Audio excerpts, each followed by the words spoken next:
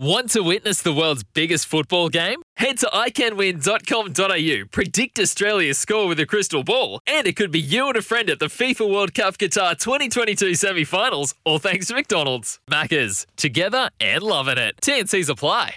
We have tracked her down. Yeehaw. Shakera Selman joins us right now, a member of the West Indian women's cricket side at right arm medium pacer. Hey, Shakera, how are you? Hey, I'm good, thanks. How are you? Well, I'm a little disappointed because I was playing a Shakera song to introduce you, but we couldn't find you. So I apologise I'm sorry. No.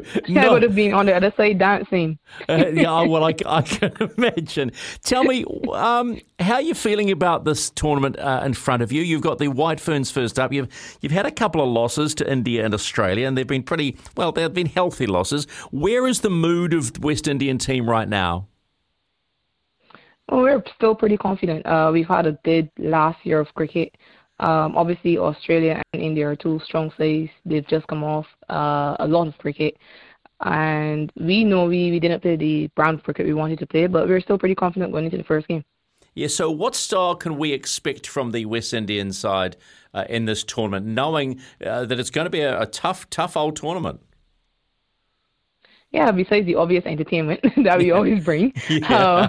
I think you can expect us to be competitive at the very least.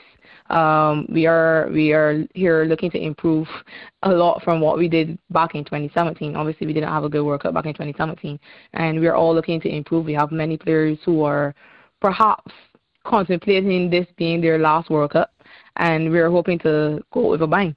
Now, Asina Mohammed, she plays in her fifth World Cup. She's 1 wicket shy of 300. That'll be something to celebrate because she's going to get a wicket, at least one. Oh, definitely. Definitely. We hope she can get that one against New Zealand in the first game, maybe in her first over. Who knows? But, yeah, Anissa has done wonders for the game in the Caribbean. And, yeah, we'll all be celebrating her success when she gets that one wicket. How are you finding the pitches that you've played on so far? They're really good for batting. I mean, I am a bowler. Maybe a little bit intimidated. We saw 300 runs chased down just yesterday by the New Zealand players.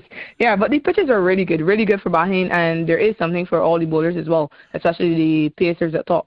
So how's your bowling arm at the moment? How are you feeling about coming into this tournament?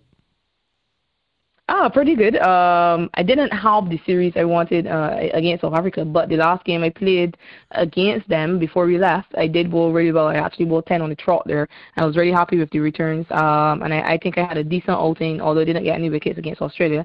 I did have a decent outing bowling at their top order batters, so I'm pretty confident going into that game. Yeah, so I was looking at your makeup of your side. There's a lot of young, I think there's 5 debutants, so it's a nice mix. Are they bringing a different vibe to the team for this tournament?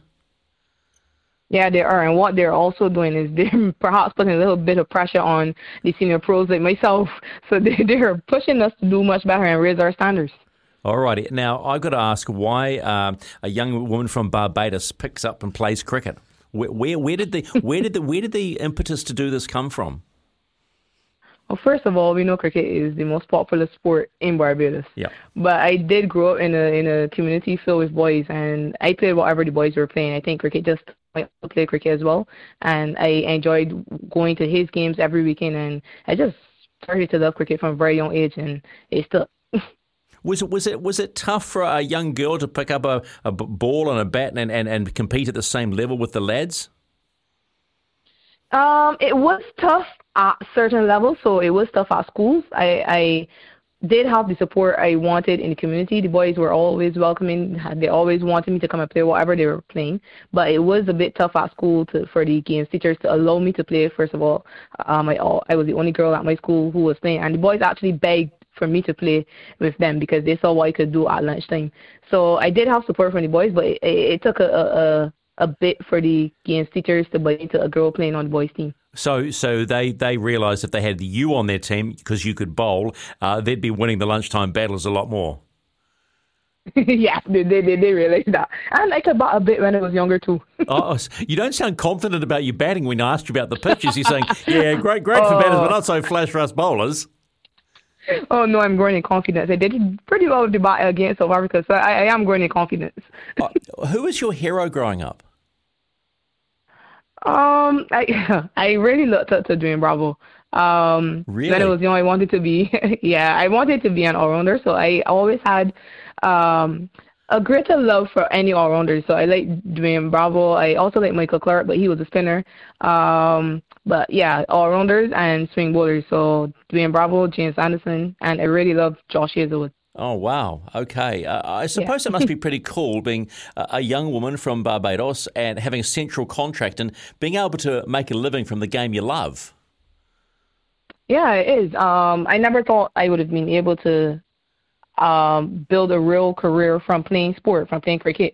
Obviously, growing up, there wasn't a lot of money around for the cricketers. I remember when I first started playing cricket, I would have to ask for sponsorship from different organizations to help me get gear and whatnot. So it's really good. It's a really good initiative by all the boys who have now contracted female players. So the West Indies are ranked 6th coming into this tournament. So realistically, I mean, you want to win everything. We understand that. Has a target been set, or is it no, we just go all out and see what happens? Yeah, we're going all out. We're going all out. We're going for the win. We're here for the win. Like I said, we have made it to 2013. We have made it to a final, 50-over final back in 2013 against Australia, and we know we're capable of making it there again. We're going for the win. We're going to go guns blazing. How excited are you? Oh, very. I'm one of the players who may be at their last 50-over World Cup, so I'm really excited about this one. I'm hoping to leave a mark here. Okay, well, I promised you some Shakera. Here's some Shakera. So if you feel like just doing your thing in the room with no one talking, you just... Oh, I'm already moving. Shakera, Selman, thank you so much for giving us your time. I apologise for it taking so long to get in touch with you, but the best of luck against the White Ferns on Friday. The world is watching. Thank you so much. There you go, Shakera Selman. What a wonderful woman. Right arm medium pacer for the Windies on a central contract. I love that. I love her line when I asked her about the pitch and she goes, great for batters, not so much for bowlers. So they play the White Ferns this coming Friday. I think first ball's around 2 p.m. That commentary will be live ball by ball here on SENZ